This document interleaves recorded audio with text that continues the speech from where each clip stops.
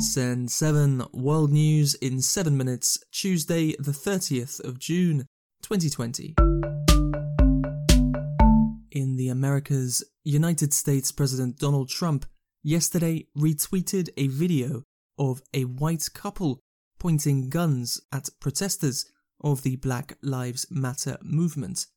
This comes one day after sharing a tweet of one of his supporters shouting "White Power." He also criticized Princeton University for its decision to remove former US President Woodrow Wilson's name from its schools due to racist beliefs.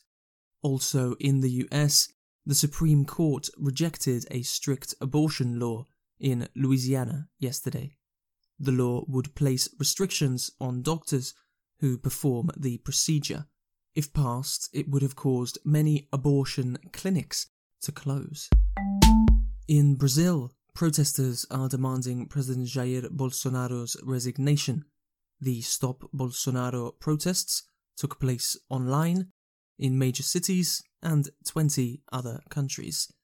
Brazil had its highest number of COVID cases last week, with 260,000 confirmed cases and over 7,000 deaths.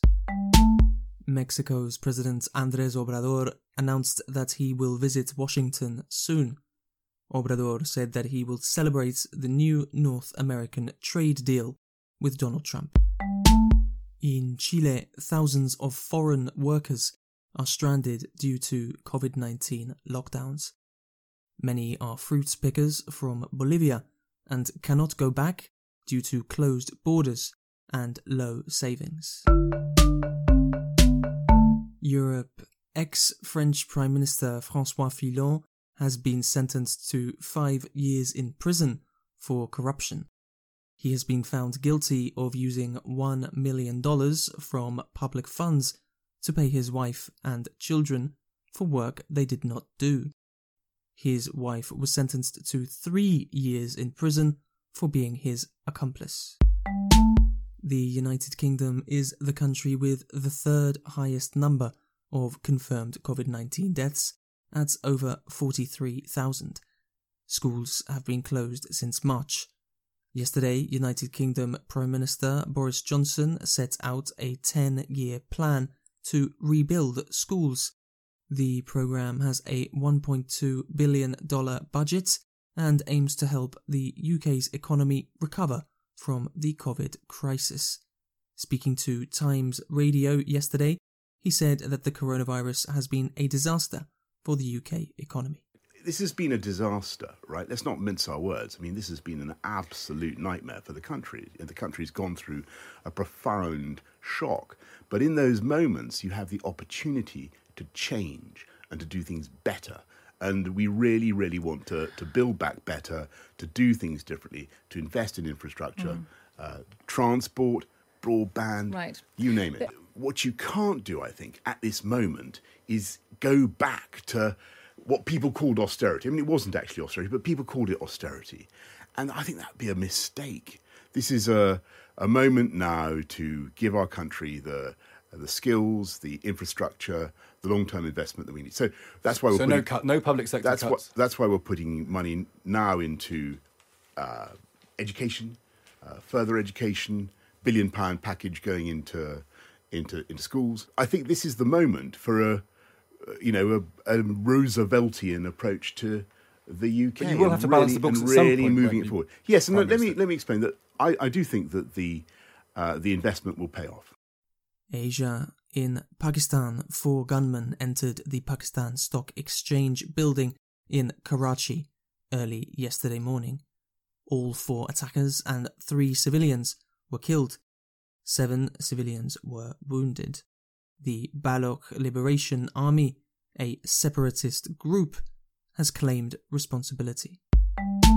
In India, fuel prices have increased, leading to protests. The government says it raised fuel taxes to offset the economic crisis. India has also opened the largest coronavirus hospital in the world, with 10,000 beds in Delhi. On Sunday, India reported the highest daily rise in cases with 19,900 new infections, bringing the total to 528,000 cases. An attack on a cattle market in Afghanistan yesterday has caused 23 deaths. Authorities have said that rockets were fired by the Taliban. Peace talks are expected soon as part of the deal signed by the USA and the Taliban in February. In Bangladesh's capital Dhaka, a ferry accident has led to the death of 30 people. The collision between two ferries happened early Monday morning. Ferries are a common mode of transport in Bangladesh and are often in bad condition. Iran has issued an arrest warrant for Donald Trump and 35 others for the killing of General Qasem Soleimani. They have asked Interpol for help. Soleimani was killed in a drone attack in Iraq on the 3rd of January this year, which caused political tension worldwide. Africa, a Nigerian commission has called for the cancellation of an auction in Paris.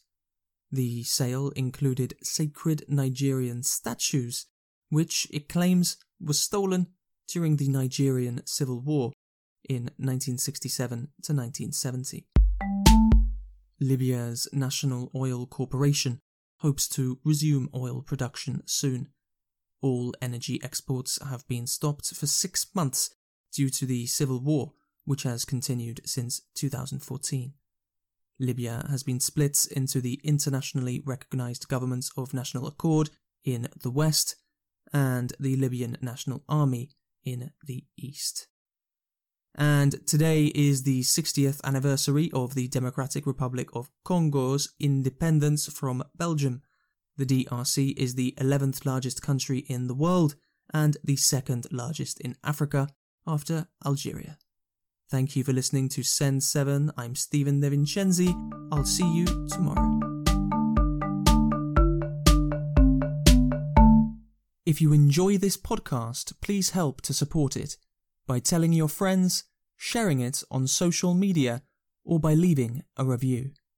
To broadcast a message of what is happening in your area, send audio by WhatsApp to +44 7307 872 842. Subscribe for free on all podcast apps and find past episodes and transcripts at send7.org.